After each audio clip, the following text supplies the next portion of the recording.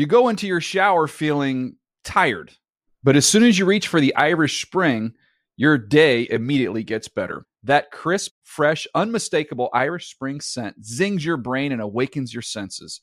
So when you finally emerge from the shower 37 minutes later, because you pay the water bill so you can stay in there as long as you want, you're ready to take on the day and smell great doing it. Irish Spring Body Wash and Bar Soap. Fresh, green, Irish. Shop now at a store near you.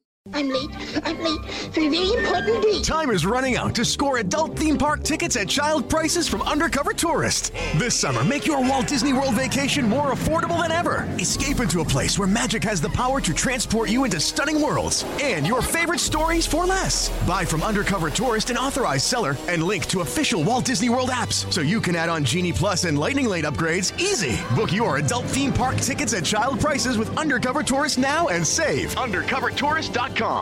Hey everyone, this is Jodie Sweetin from the podcast How Rude, Tanneritos.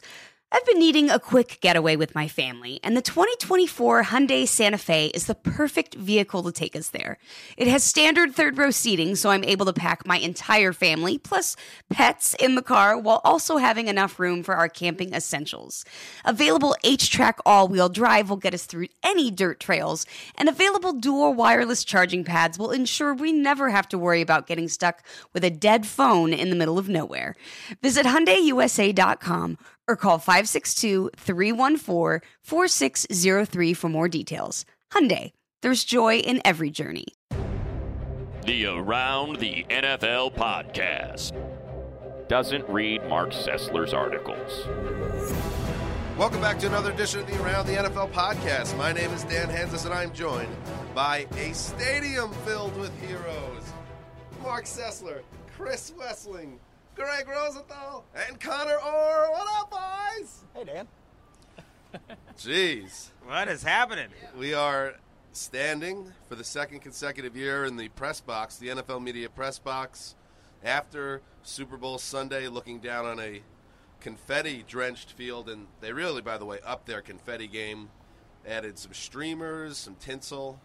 Great work by the confetti folk. Greg, in his right hand, he just took it out of his pocket like a whimsical child, has his own confetti he got from the field, and why not? Because the New England Patriots are back at the top of the mountain, the throne of ease at the top of the mountain, Greg. Super Bowl champions after a 28-24 win over the Seattle Seahawks in one of the greatest Super Bowls of all time.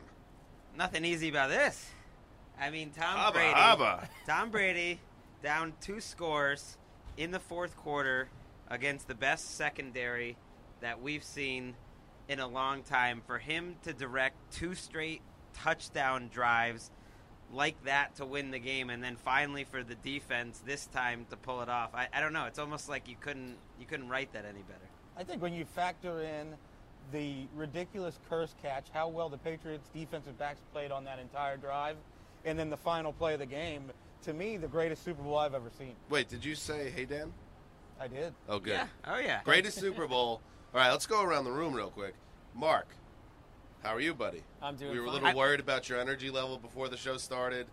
You seem like it's coming back. Concern. The color's coming back in Well, your face. That's your concern. You know, the Patriots winning a 4th Super Bowl is big, and that's interesting. But I think we've now reached what is the end breaking point for Mark Sessler. And we found it in the last 15 minutes, if anyone witnessed. We have reached the end of Sessler.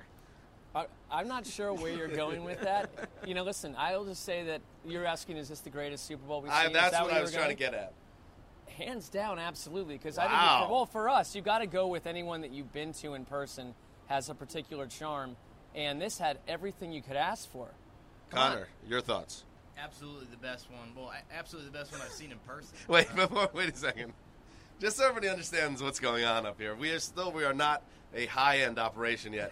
I'm holding the type of mics that were used when Lady Di and Prince Charles got married in 1982. It's nice. It's a stick mic, and Greg is sharing one with Connor, so he's holding it in Connor's face. Greg's really is from Fisher Price, by the way. He looks like a Chuck Woolery right now.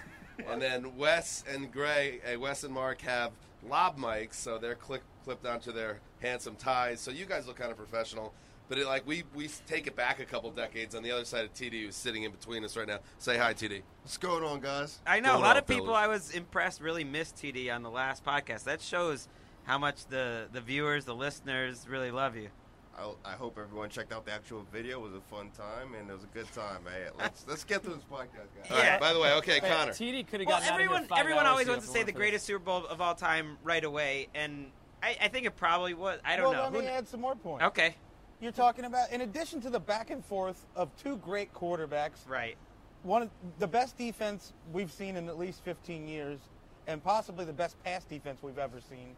You've got Belichick and Brady going for their fourth title in their sixth Super Bowl, and you're doing it the caliber of opponent. You're doing it against the reigning Super Bowl champions. Against the best defense in the league for 3 years running. I don't want First team like that since the late 60s. I don't want to hear that the Patriots-Panthers game was better. It wasn't. No. And I hear you, and I agree. And even going into it, I just thought this is one of those Super Bowls. You remember every Super Bowl, but some you remember in history more than others. To have these two teams face off at this point in time was amazing. And for the game to live up to every possible expectation and more, for the Patriots to dominate early but not really take advantage of it. And then the Seahawks to score 24 points in under 13 minutes. It was 7-0 with 2.5 minutes left in the first quarter. And then it's the middle of the third quarter, and people think at that point that the game is over, that the Patriots are down 10 and everything is going wrong for them. Not only that, but then you're left with this lingering what-if mystery of the call that will kind of define the Super Bowl, but will always make it kind of a great discussion point. Yeah, let's go through that sequence, because that's what, however, there'll be two things in the upcoming week, I think, that will be talked about. There'll be Tom Brady and a lot of discussion about him now being seen as the greatest ever after getting the fourth ring. And then the other big conversation will be how the Seahawks blew it and how they got so close to stealing a repeat at the end of the game. So we had first, after the Pats take the lead, they go up 28-24. The Seahawks get to midfield almost immediately. 30-yard pass to Marshawn Lynch against Jamie Collins was a beautiful. Russell Wilson played so well in the game up until that last pass. Right. So then Russell Wilson drops back to pass from midfield, puts it down the sideline inside the 10-yard line, where Malcolm Butler, a little known, at least until today, defensive back, jumps up, knocks the ball away, or thinks he does, knocks it away from Jermaine Kearse. But somehow we have a catch-two scenario, David Tyree scenario, where somehow the ball bobbles around like Antonio Freeman, and Kearse catches it on his back in one of the most stunning plays in Super Bowl history. And, Greg, I was on the other side of the press box. I couldn't really see your reaction, but you had to be, dying. He was at a 9.8 on the P scale was high. Everywhere. I did immediately say, underpants. Sessler said, saturated. People are going to remember that play for 50 years. That's one of the best plays in Super Bowl history. Right. I did say immediately, well, only if the Seahawks score a touchdown. So I wasn't giving up at that moment yet, but I did think back to the last time I was in Phoenix, was to watch the Patriots try to finish off the Super Bowl season, and Randy Moss caught a touchdown with about 2.5 minutes left, very similar to this game when Edelman caught it, and I thought, this is to go up 4. This is the exact same scenario that happened last time, and I'm not the only one thinking this. After the game, they asked Tom Brady about it. He said these plays have gone against us. They said to Belichick, have you ever seen a play like this? And he said, yeah, I've seen 2 of them. Mario Manningham and the Tyree play. So then they run it with Lynch. He gets, I believe, about 5 yards to get it down inside the 2, or maybe even the 1. And then in the play that will be talked about, Mark Sessler, forever, on second down from the 1-yard line, less than a minute to play, on a team that has Marshawn Lynch, arguably, or maybe not even arguably, the best goal line back in football, they call a pass play intercepted by the same guy that was covering Jermaine Kearse, Malcolm Butler. And the game is suddenly over, and the Patriots win 28-24. Mark. Dan's losing his voice. Oh, my goodness. No, it obviously right away on Twitter, which is exploding, calling it the worst play call of all time. 5 times this year, Lynch ran from the 1-yard line. 1 touchdown, 2 for 0, and 2 for a loss. At the same time, they made the pass. No one would be saying this. My voice is going. By the way, this is what happens when, Greg, you send an almost 35-year-old dad and a 40-year-old dad to multiple parties. Well, Dan, as part of the job. You were on the party beat, and you did a great job. If anyone hasn't checked out the Super Bowl Experience blog, please do.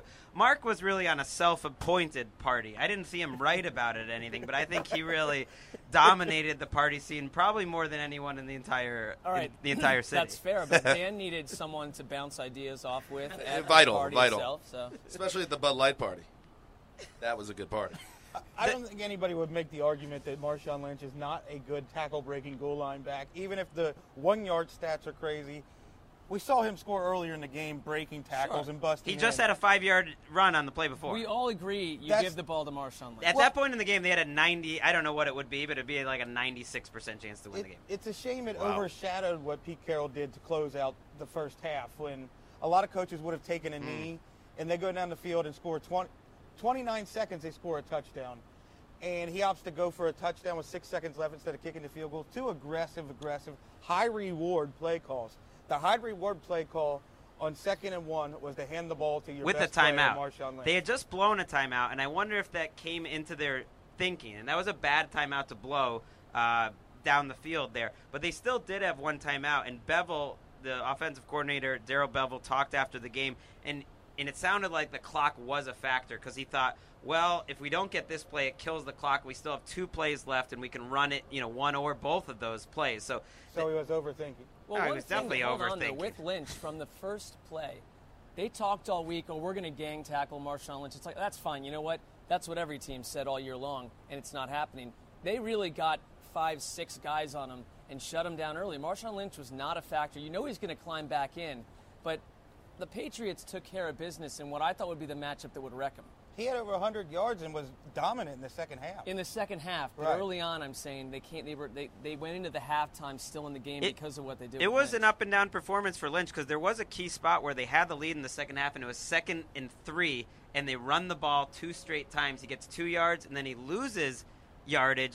And so if Lynch could have just delivered in that 3rd one scenario, maybe they have a bigger lead. I got an interesting text from someone in the league after the game that just said, how about your $20 million future quarterback doesn't throw a pick on the 1-yard line? I mean, seriously, if you can freeze frame it at a certain point, you can see Malcolm Butler about to jump the route.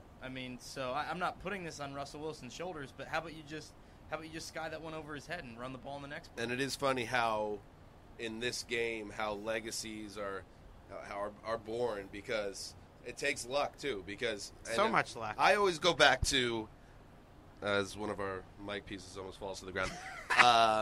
It's a ghetto operation, but TD, you're doing a great job. Not your fault. We need more money. TD's out here. We're hitting midnight, by the way, right now, boys, in Phoenix. That means it's 2 back on the East Coast. We're going to be having a good old time tonight. Anyway, go on. Yeah, so my point is, I always go back to Super Bowl 23 and the San Francisco 49ers and Cincinnati Bengals when Joe Montana nearly throws a 4th quarter interception to Wes? Lewis, 3rd and Billups. Yes, 3rd and Billups that gets dropped in the end zone, or it could have been a pick 6, gets dropped, and then he goes on. Montana wins the game later on the pass to John Taylor. No one remembers that Joe Montana almost basically threw away Super Bowl because he got lucky. Russell Wilson could have got lucky too if some no-name defensive back drops that throw, but he didn't drop it, and sometimes that's when luck comes in. And you have to give Butler credit for making an outstanding play. It reminded me a lot of the Bobby Wagner interception on Brady from earlier. It was a bad throw and a bad decision, but you had to make the perfect play to pull it off, and Butler did that, going hard and aggressive after it. Bevel kind of threw Lockett under the bus after the game and said he didn't. He could have been a little stronger going to the ball. It also gets you thinking. It's crazy, and I think Bill Belichick is smart enough to know this. We're just letting Greg revel tonight, by the way. And you know what? And we're not going to give him a hard time about it, right? This is his moment. Isn't it weird, though, Belichick, for everything Belichick does, he is aware that these Super Bowl championships come down to Butler versus Lockett. Isn't that bizarre? And these one. By the way, what are you guys laughing at? No, just an idea. What if we all put down our mics and went and got on the bus and then let Greg just do the pod? Just one thing. Just give him the stage. We've come this far and barely talked about the fact that, Wilson had an interception. Brady overcame 2 killer interceptions in this game. And down in the locker room, all players were saying was, we never for 1 second panicked. And it's just like with Joe Montana staring up at John Candy in the stands before he orchestrates that drive, Brady's the same way. They were like, I said, what did you think to Sebastian Vollmer of the pick? He's like, oh, we don't even care. And it's like from some guy from Germany. That was great. Wait, some guy from Germany, but he's like, we don't even think about it. No, I want to hear the Vollmer impression if you're going to be doing it. It was well. They went off trying to interview the guy. Goes up and says, "I'm a thin man from Germany. I like that they kept me." It's like, well, all right, let's get back on the topic of the game here. So, but if you're going to talk about luck and how it worked for the Patriots, and you talk about legacy, if not for Asante Samuel and Wes Welker drops, Brady would have 6 Super Bowls. Right, or David Tyree's catch. Yeah. That's very true. The key is getting to 6, and you're going to win a bunch. Well, and that is, I guess we should definitely talk about Brady a little bit more now because he threw the 2 interceptions. They were both bad picks, especially the first one, which was like, uh-oh, where is this game going? By the way, I don't want to get sidetracked, but show of hands, which is a very good device for a podcast, who thought that game was over at 24-14 with the Seahawks having the ball? Honestly. Yeah, because of the way New England is fading 4 hard. out of the 5, or 3 out of the 5 of us. So, Wes and I did not. So, I mean, I thought this game was over. I thought this thing was going to be 31-14, and that's really a testament, again, to Brady. And honestly, guys, like Connor, I'll ask you, does this, to you, make Brady the best ever? It has to, right? I mean, just the way, especially after the way, like Mark was saying, all the players just had an absolute certainty that he was going to come back from this. And especially as ugly as that first interception was, it just totally didn't faze him. And that whole game plan was predicated on his ability to hit short, accurate passes. And he was able to do it against the best secondary in football consistently through the last 3 quarters.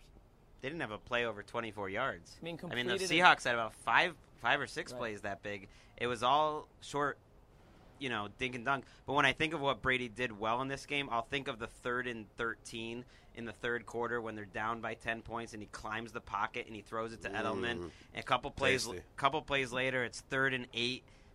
I think it goes to Gronk or Amendola, and he gets another 3rd down where he climbs the pocket, and that's where the game started to turn around. I think these Montana-Brady debates, they're going to be hotly contested in sports bars and talk radio. The Wessling household. The Wessling household. The Wessling NFL Network. NFL.com. You wrote a piece already. It's up on the website. Check it out. And I don't think these things ever have definitive answers unless you're like Michael Jordan.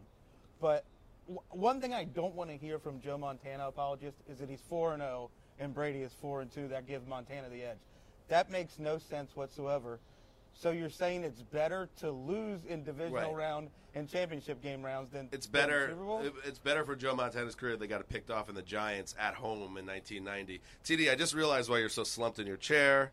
Russell Wilson is your boy. The boy. If there's a mansion of boy for TD, it is Russell Wilson, and this was a damning moment in the young quarterback's career. He will be the highest-paid quarterback in the league in a few months or maybe a few weeks, but still crushing for your boy. Yeah, this one sticks with you the rest of your career. I mean, for a guy who's known for wait, sticks to you for the rest of your career today? That's how it feels right now. That's for a guy who throws a sexy deep ball, he threw a clumsy short slant and clumsy short ball. I guess, and it's tough. It's tough to deal with, but next season. He finishes though with 11.8 yards per attempt. When he threw that ball, he said he thought the game was over. They won. That was what he said after the game. There's a fair reason to think that, but then I'm just saying, like up until that point, he had an almost perfect game, a much better game than Brady. Those deep balls. As a Patriots fan, I kept just seeing them up there, and it's one-on-one, and I just started assuming that the Seahawks are going to come down with it every time. I mean, it was like we were deep into the second quarter, and Russell Wilson was 0 for 2. Right. At that point, Brady had about 20 attempts, and he finished with a NFL record high, 37? And he owns the touchdown completions, touchdown record in the Super Bowl as well. I just think that, forget Russell Wilson. He'll be back. He's young. He's going to play for another decade. That's what we always say. This may be the last time we get to see Belichick and Brady together in this kind of a game. But at the same time, with the way he is, I wouldn't be shocked if they're back 2 more times before he goes out. And that's another not small factor in the legacy question, that Brady and Belichick have a chance to come back here and defend this again to add more to their legacies. They're already the best quarterback-coach duo of all time. Good. Well, yeah, I mean, I'm ready. I'm done.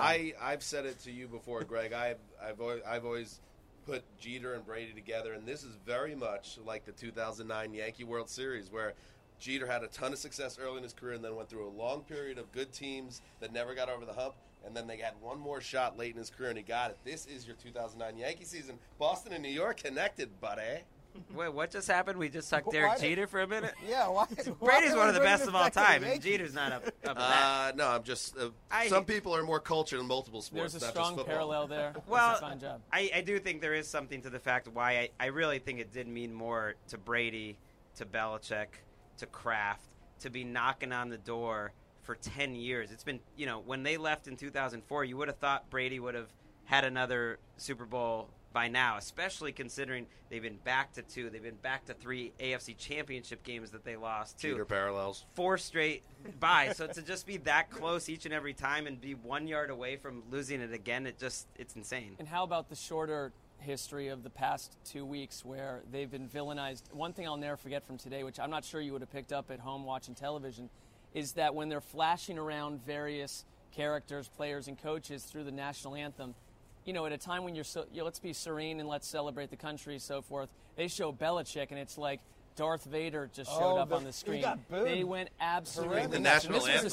This was a Seahawks-heavy crowd. And for that Patriots, I saw Edelman after that just dancing around because they loved it. I thought it juiced them up, just like Greg said it would. You're totally right. I think it was like not a 9-to-1 ratio. It was insane. I mean, it was like CenturyLink here. By the way, I don't think it's fair that I can't make a Jeter parallel. You can make it. When We're Wes just makes his Michael Jordan ODB parallels, come on. Jeter. We're just going to pick on you for it. It's not nice. I think it just went a little too far when you're saying New York and Boston together here. You Darrelle should let Boston celebrate Rivas on its own just side. won a Super Bowl for the Patriots. Ooh, that's true. Somebody cut me some slack here. Dan And makes by the a way, very solid point. speaking of legacies, everybody's got to calm down now a little bit about the Seahawks defense because 24-14 in the fourth quarter. Make a stop, will you, Seahawks defense? Make a stop.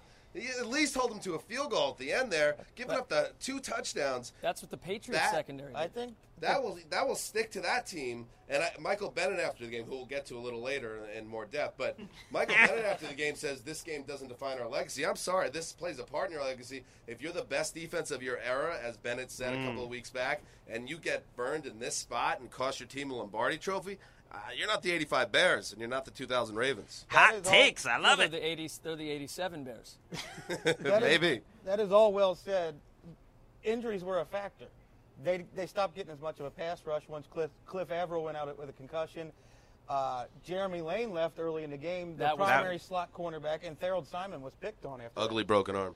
In the Patriots, they used way more 3 and 4 wide receiver sets than we've seen in other games. I think for that Danny exact Amendola reason. had a big game. Oh, boy. What's the stable of boys? No, Steve Danny, Smith got his eviction papers that's today, right. officially. Amendola at one point. Amendola wasn't that much of a factor in the offense late in the season until the playoffs started, and then they started using more 4 wide sets. And I'm sitting between Wesleyan and Greg in this game, by the way. So I'm dealing, with the fact that Amendola turned that horse around and started to trot his way back to Wesleyan's stable of boys. Wes is up pump fisting about Amendola. Yeah, at one point you were like, Amendola's looking fast. But on the other side, you got Greg, and I wanted to watch Greg. That's a terrible this Wes game. impression, by the way. This was the biggest game, Patriots game. Nothing has come close in all the times we watched Greg watch this team win and lose. I want to say when it really looked like they were going to lose, I thought we were going to get a meltdown scenario and Greg starting to hand out assignments and say they're all going to be working without a vacation. For he was level-headed, just like I built Brady. a time machine, and we're all covering honors over and over again. Everyone's going to blame it on the Seahawks defense, and you're right, but you don't blow a lead like that in the fourth quarter unless both sides of the ball are doing it. Well, I'm not blaming just their defense, No, but that's I guess a my big point part is of the it. Seahawks defense did make a couple stops after they went up 10 points.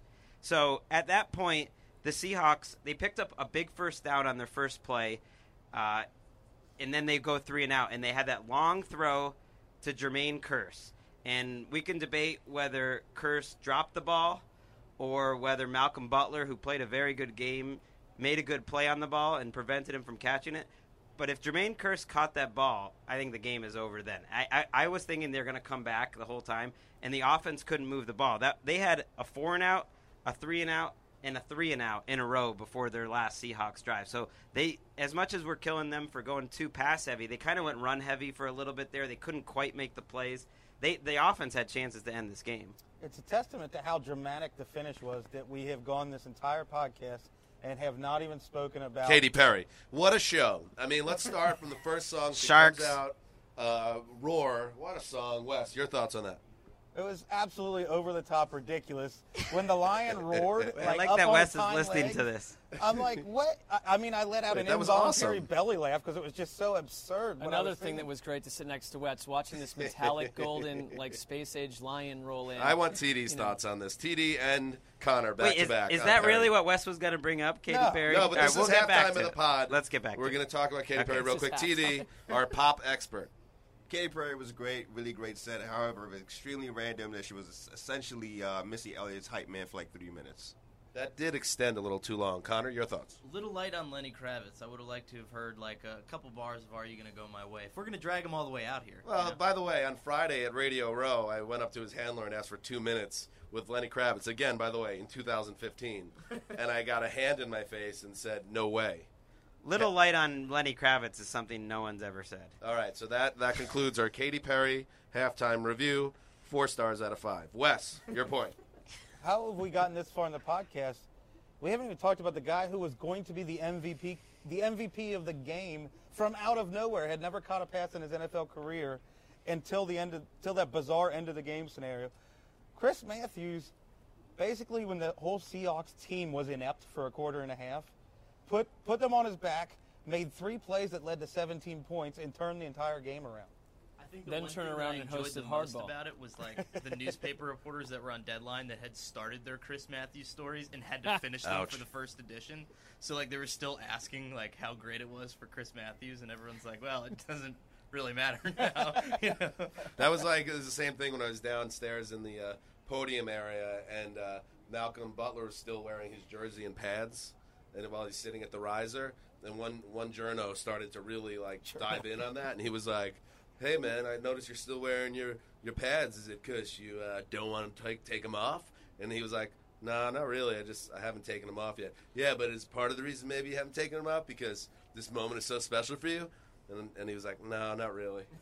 Journo trying to force the angle. Over under on the Butler did it headlines.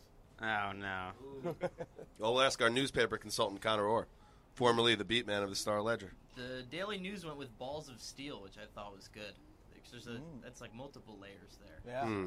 One of the keys I thought in turning around for the Patriots was when they took their small cornerbacks off of your boy Chris Wallace.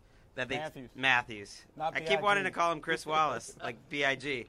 I mean, this guy he never had a catch before this game, which is outrageous. He looked like A.J. Green today. Like, I'm convinced he's going to be good just based off this game. He looks better than any.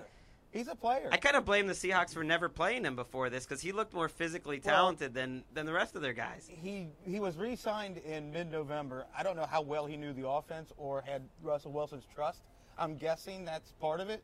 But I think you have to give their coaching staff credit for seeing what he's doing in practice and saying, in the biggest game of the year, we're going to make this guy a key part of our offense. So Brandon Browner in the locker room told the story of how he went up to his safeties coach after the game, during the game rather, after halftime, and said, I want to cover this guy.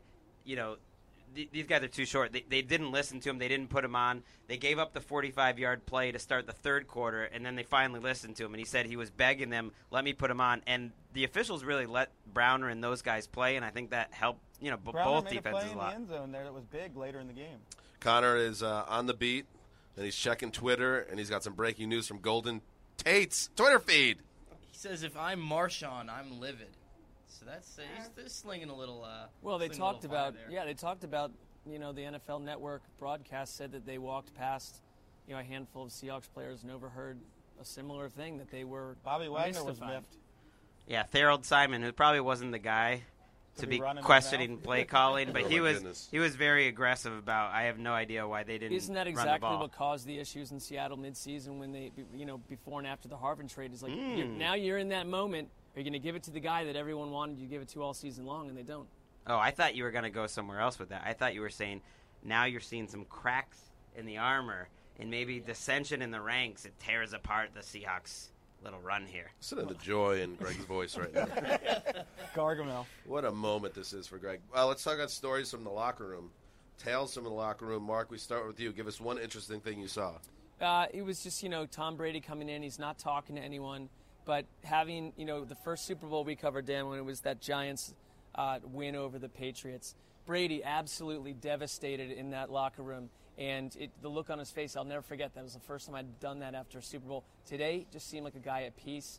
It was really kind of a Michael Jordan wins his multiple title thing where it's pretty cemented who he is. It's a nice way to close the book on his career when he retires in a week.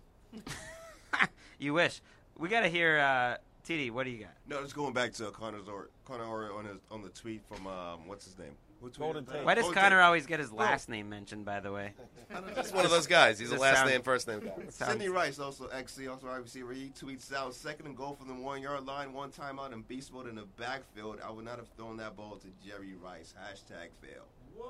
So the second guessing. Jerry Rice isn't even on the team. Rice is like 59 years old. He had his stint with the Seahawks. It didn't work out so well. Michael Bennett also said when I talked to him, and that's another tease to a little later, someone said that Emmitt Smith called it the worst play call in history.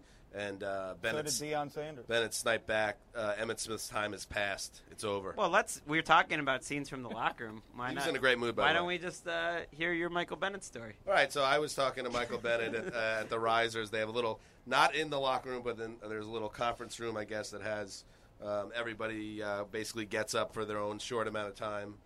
And Michael Bennett, who was everybody's favorite player during media day and all week because of his unique outlook on life and his odd sense of humor, especially in relation to other players. And for 3 quarters tonight. And he was a great player tonight. He was incredible. Yeah. I thought he was in the mix for MVP. So, when he's people are asking him questions, and I would say 1 out of every 2 questions was met with some derision from him, where he would insult the reporter who asked it, saying, "Oh, the most you've ever lifted in your life is probably a microphone." Or that recorder right there. He called a couple people's questions stupid. And then I should have known it was coming, but I asked it anyway. I asked my question. I said, what was the feeling on the sideline after that wild catch by Kearse was followed almost immediately by that interception? Was there shock? What was the shock on the sideline? Granted, not the greatest question in the world, but, get off my back. His response, about as shocked as your wife when she saw your penis for the first time. And then after a beat, because it's small. Well, that was good. That is uncalled for. I'm glad he buttoned it up at the end there just to make sure. So I already wrote a blog post about it, and I wrote it at the end of it, he took a shot at my male anatomy, but now I know that Michael Bennett's a which is ironic. But that was quickly pulled by the bosses. TD's like, wait, I have more editing to do in this podcast. Exactly. TD's like, how much of this can we use? Whatever. we got one of those. So that was my fun encounter with Michael Bennett on Super Bowl Sunday. So I consider that one of the highlights of my career, but it speaks to the frustration of Bennett and the entire team, and maybe his two-faced nature ultimately. What do you got from the locker room, Connor? I was just stunned at kind of the composure that Pete Carroll showed. I mean, he really had to come out and explain his reasoning, which was semi-complex, to a bunch of people that were on deadline and really just wanted to call that play call the worst in history. He not only took the blame, he explained it several times, and he tried to shield all of his coordinators and players, which I thought was, it was crazy to see that. I mean, Connor's learning tonight that there is no deadline when you work for an online site. He's a former newspaper man. He's realizing it's 3 in the morning. There is a positive newspaper man is asleep print. right now. By the way, it is a good point, Connor, that the head coach went out of his way not to throw anybody under the bus, and then the OC does it concurrently. Yeah, that's not going to look so good in head coach interviews. He said Lockett didn't really fight for the ball that Butler picked off. He had no leverage on that play, though. I mean, his defender was starting from so far back in the end zone. I mean, you saw that photo that we talked about right before the podcast started. I mean, he got leveled. I mean, I would love to see where he wanted him on that play. I heard a lot of people saying this can't be the greatest Super Bowl ever because the Seahawks lost it, the Patriots didn't win it, and I think that's absurd. That's silly. Butler made the play, and Tom Brady riddled the best pass defense in football with 2 epic fourth-quarter drives. I think that's crazy. The Patriots definitely won that game. And they were inside the 10-yard line. Maybe they would have got there anywhere, but they were inside the 10-yard line from one of the flukiest plays in NFL history. I mean, it was a great play, but it was insane. But the Patriots defensive backs had, 3 pass deflections and an interception just in that final section of plays? I was amazed in the locker room how quiet the Patriots locker room was. Floated into the locker room. I almost wish I didn't go down because it was so sedate. I talked with a couple people afterwards. It was definitely the most calm Super Bowl locker room. There was still a Patriots yeah, we're not going to quite celebrate now while the media is here and really embrace talking to the media now. We're going to wait till everyone's gone. And I get it. Right. I get it. There were little moments like people were taking. I love seeing the players were taking photos with the trophy and Mr. Kraft and Robert Kraft, and they were loving that. Mr. Kraft. I call him Mr. Kraft. My God. By the way, yeah, it did. Yeah. It really did happen. Listen, he's floating right now. Mark, both you and I have had the fortune of being in the winning locker room 4 straight years now of these Super Bowl teams, and I've always been shocked. And I wrote about this in the blog that the first year, which happened to be the last time the Patriots in the Super Bowl before today, I remember gathering my stuff and thinking, "Oh man, this stuff might get champagne on it." Oh no, I was so naive and stupid at the time. But that's not how these locker rooms ever are. They're almost always very kind of surprisingly calm. They're not like what you would see in other sports where there's just a raucous celebration. And I wrote before that it makes sense though, the amount of adrenaline that these guys are on when the game happens and the monumental nature of the win. Maybe the locker room is where the guys kind of just decompress a little bit. You need time. If you get yourself that high, it's not like baseball. You're getting yourself to a much higher peak of adrenaline in football. You need time. Well, plus it's weird because we're all there. Yeah, but Wesley made a good point. Sports though. have reporters in there too. These teams are a reflection of their coaches, and I would say that it isn't just that you need time because last week when we went into the Seattle locker room, man, they were on fire. They were all having the time of their life, and Pete Carroll was right in the middle. They were doing cheers. I mean, you went in tonight in New England, and maybe some people don't like the Patriots because of this. But it was a Morgan there, and it was business as usual. And it was. I think they're going to be partying. Yeah. It just wasn't. They are. It's just that there will be a Gronk video up in about 7 hours on every sports blog in the country. Is, we are who we are. Right. If you want to be a part of that, that's fine. We'll have you there or not. The Patriots are like, we're going to do this at another time and place. It was a strange Super Bowl locker room there. Right. Honestly, the thing I'll remember most from that whole scene was I kind of watched. I left around the same time Belichick did. He saw me leave and he was like, "Okay, I guess this is over." So he walked out with Linda Holiday, and they're walking down the hallway, and someone, some guy from the Patriots yells at Belichick "Hey, you want some food?" He's like, "We got some chicken tenders." So we got some chicken tenders, and Belichick kind of looks over. He walks past, and he stops. And he thinks about it for a minute, and he goes and kind of looks at it and has he's like, "Oh, this sucks," but then he just takes it and shoves it in his face anyways. Well, that's the night to go have those chicken tenders, isn't it? Super Bowl life. Just saying, hey, Bill, he's just like one of us, All right, gentlemen, what else do we want to talk about before we get out of here? I think we gotta leave eventually. TD's dying over here. Russell Wilson just, set his career back potentially forever, and TD is soaking that in.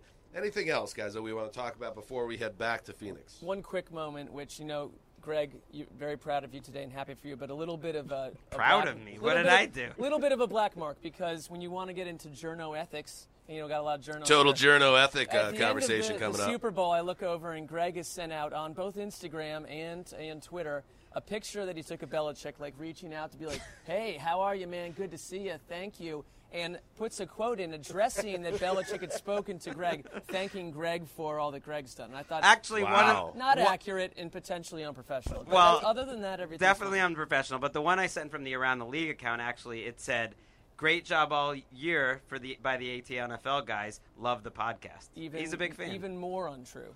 Wow. We don't know that to be untrue. You weren't there. It wasn't a quote. Anyways, I'm not going to get stuck on that. We've gone off track. Great stadium, by the way, here. Beautiful. Oh, yeah, beautiful day. When they opened up the roof, I thought that in my mind, it put me in a much better mood. What a beautiful After beautiful a very day of rainy, lousy week, it was just drove came here out this morning because I don't know why we come to the Super Bowl games 14 to 18 hours before kickoff every year. No one's ever quite defined why that happens, but it's what happens. We drove here in a deep fog where you couldn't even see the stadium until you were right in front of it. It was like the iceberg in the Titanic. By the way, now it's locked, and we're not getting out till roughly 10 in the morning. TD nodding his head. Someone's going to go down for this, TD. Greg, I think we're going to give you the floor now to espouse about the Patriots and what they accomplished. Then I don't like this, Just own the moment. It's a big moment for you. It will never happen for me or Mark. So, or Connor, who's also a Browns fan. Wes lives in a state of football purgatory. This is your moment right now. I mean, I'm Go good. ahead. I'm good. I don't want anything more as a fan for any of my teams. For the Patriots, like, this was the one. I don't believe a word of that. Well, I believe it right now. For Yeah, the right. It's a bunch of garbage. Next year they'll be back in the playoffs, and you'll be rooting just as hard. Of course, I'll want them to win, but this was really the one that you just wanted to get that one more to kind of solidify all this success that they've had since 2010. And there is something about how it started in controversy with the Tuck rule, and everyone's kind of hated them ever since Spygate, and you had all this Deflategate the last couple weeks, and just for them to win kind of in that old school early 2000s way like they did with a role player making the big play at the end, just kind of with a big middle finger to everyone else. Well, let's calm down with that. But again, think about it. Think how close we came, 24-14 in the fourth quarter, how close we came to Tom Brady winning 3 straight Super Bowls, then losing 3 straight Super Bowls, and that really being a bittersweet, let's face it, black mark on how he's remembered as the guy that started strong and ended weak in the biggest game. Instead, all that's wiped off the books. 4 out of 6 is dominant. And listen, I tweeted it. It was in the heat of the moment, but I still stand by it. I do like to have fun and talk about the greatest quarterback ever stuff. I think he's the best ever. I agree with you. I think this game locked it up. He's going to be in the top 5 in every major passing category by the time he finally quits, maybe top 3. And he has 4 rings and 6 Super Bowl appearances at least. To me, I guess to cap off the day for me, we're here last year and we're talking about Peyton Manning's legacy. And going into that game, most people considered him greater all time than Tom Brady. A year later, we're not even bringing up Peyton Manning in the discussion. Brady has distanced himself a little bit from Peyton Manning. It is such a weird sport, though. I wrote it right when that drive started by the Seahawks that what the Patriots defenders do, what Malcolm Butler and Jamie Collins does for the next 3 minutes is going to change the way we talk about Tom Brady for the next 50 years. And that's just how it is. Yeah. And Connor, to just talk about, for the Patriots to do this in Seattle, did you hear that crowd, the way they were cheering here in this building? This was a Seahawks home game, basically, and the Patriots shut them all up and sent them home sad and moping. I mean, we addressed it earlier, but Bill Belichick was roundly booed during the national anthem. That was pretty crazy. On live television. I mean, that was the atmosphere there. It really felt, and I will give Patriots fans credit, it did. They got pretty loud when good things happened for the Pats, too, but this was probably a 70-30, 65-35 it was like crowd. It felt like 90-10 up when here. We were walking it was on the so fourth loud. Level, it was probably 90 to 95% Seahawks fans, but there was a good amount of noise when the Patriots did things. Yeah. So there must have been Patriots fans in the Maybe building. some of those Seahawks fans jumped ship and went over to New England. I thought it was the loudest Super Bowl I've ever been to. I thought it was a pretty big factor in the game. Like Brady was having trouble. Like just everything sound-wise. It was insane how loud they were. I did feel bad for our social media interloper, Goose. Bryce Gustafson. He was sitting behind us. Goose. Well, we all did because he's back here. We couldn't even see him. But turned around, he's a notorious Seahawks fan, family involved with the Seahawks organization, 1,000-yard stare into nowhere. You know what's interesting?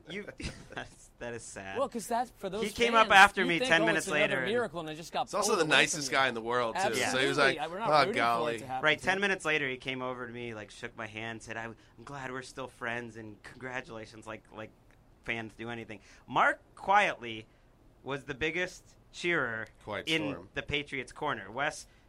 Mark and I were in the same corner. I wanted to see him and win. Mark Thank God I was when on the things other were side. going poorly for the Patriots, he was getting fired up, pretty pissed. He was showing more emotion than me. I had to be your good cop, bad cop because Okay. I'm like, I know Greg is quietly going crazy, but he's an editor. He's got high-level bosses watching his behavior. So I had to be the one that was a little bit more emotional to show Greg he wasn't alone. The mystery of the game, I want to know who threw the Skittles that buzzed Mark Sessler's tower after there was some Skittle action. We're in the highest possible place in this building, and the Skittles came from above us. I don't know how that happened. Speaking of covert footage of high above bosses, one of the management figures got a video exclusive around the NFL exclusive footage of Greg celebrating and Mark and Wes celebrating the go-ahead Patriot touchdown was at the go-ahead. in the fourth quarter. It was. That was the Yep, go-ahead it was. touchdown. My takeaway- Again, you will not see me in that shot. Mine was pretty cocky. Whoever took this footage, high-level executive or not, did not have a lot to do during this game. Right. They were literally taping us instead of the I disagree biggest with that, by play the way, in the Mark. Super Bowl. All right, gentlemen. Greg, you are the boss. We have reached the end of another season together. I just want to say thanks to all our listeners, first of all, because nice start. It's awesome how much this podcast's grown. It was a great feeling seeing Mark and Wes and Dan on Friday and Connor when we're doing this video that they started. You can still watch that, by the way. They started the debate club a couple of years ago, and the podcast has grown. It's because of you guys telling your friends, and here we are doing videos. Next year, we're going to be back on Radio Row, except that going to be on NFL Network. Wow. Well, we already that one caught me off guard. We're already getting the beep out. By the way, let's get the On to London train back moving for next year. So let's again. I don't know, what did we come up with again? It was send a postcard, a British-based postcard to the league home office on 345 Park Avenue. Send the Around the League team to London for one of those games because we know we have a huge fan base here out in the UK, and we want to meet everybody and do it. So that's a big bucket list for me personally for next year. Maybe not the Jaguars. We have the best job in the world. So much fun to be here covering these historic games, and these guys killed it all week. Dan, Mark, Wes, Connor. Connor was solid. Whoa, shots fired. I'm just kidding. I didn't want to give too much praise to the first guy. Actually, Connor's been killing it all week. Features, the news, the podcast, late night, crank it out. Okay, I was just saying, good. it was a great week for us. I love coming out here, and it was fun. Special shout out to our international listeners who have been an ever-growing presence on Twitter, and they get involved very big time. Let's go, America. Step it up in 2015. Trying to, soften that situation where he still hasn't gotten that map together that he promised to put it's out together there. somewhere in time. And finally, last but not least, a special shout out and a congratulations to Matt Damon and Ben Affleck. I thought about them tonight. Really, they're good guys. They deserve another title for their wretched city. No, I thought you were going to go TD. TD. It's been a great. Well, you missed great TD. Don't put TD season. on me because I wasn't done. The wrap up. There we go. I just did it. So that's it. That's it for the second annual Super Bowl Sunday edition of the Around the NFL podcast. We're going to take a couple days off to recharge our batteries. At least a couple of us are slowly dying, so there's going to be some IVs needed. But we'll be back. I think we'll have our next show on Thursday, so we'll let this one slow cook a little bit. Percolate. So enjoy it, and thanks for listening. Let's get on the bus to Glendale. To Phoenix. This is Dan Hansis signing off for the boss, Space Ghost, the mailman, the Sizzler, and TD in the press box. Until Thursday. I got one question. Give me a bra? Give me a bra? Give me a bra?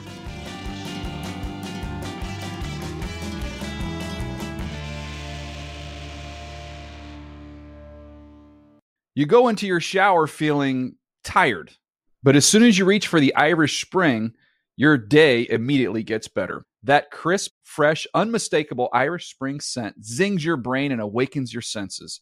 So when you finally emerge from the shower, 37 minutes later, because you pay the water bill so you can stay in there as long as you want, you're ready to take on the day and smell great doing it. Irish Spring Body Wash and Bar Soap. Fresh, green, Irish. Shop now at a store near you. I'm late for a very important date. Time is running out to score adult theme park tickets at child prices from Undercover Tourist. This summer, make your Walt Disney World vacation more affordable than ever. Escape into a place where magic has the power to transport you into stunning worlds and your favorite stories for less. Buy from Undercover Tourist, an authorized seller, and link to official Walt Disney World apps so you can add on Genie Plus and Lightning Lane upgrades easy. Book your adult theme park tickets at child prices with Undercover Tourist now and save. UndercoverTourist.com. You know that feeling when you walk into your home, take a deep breath, and feel new? Well, that's what it's like to use Clorox Scentiva. Because Clorox Scentiva smells like coconut, cleans like Clorox, and feels like energy. It'll elevate any cleaning routine to not just clean, but also make every room smell like a tropical coconut getaway. Discover how Clorox Scentiva's powerful clean and refreshing scents can transform your space. Get yours in coconut or other fabulous scents at a nearby retail store.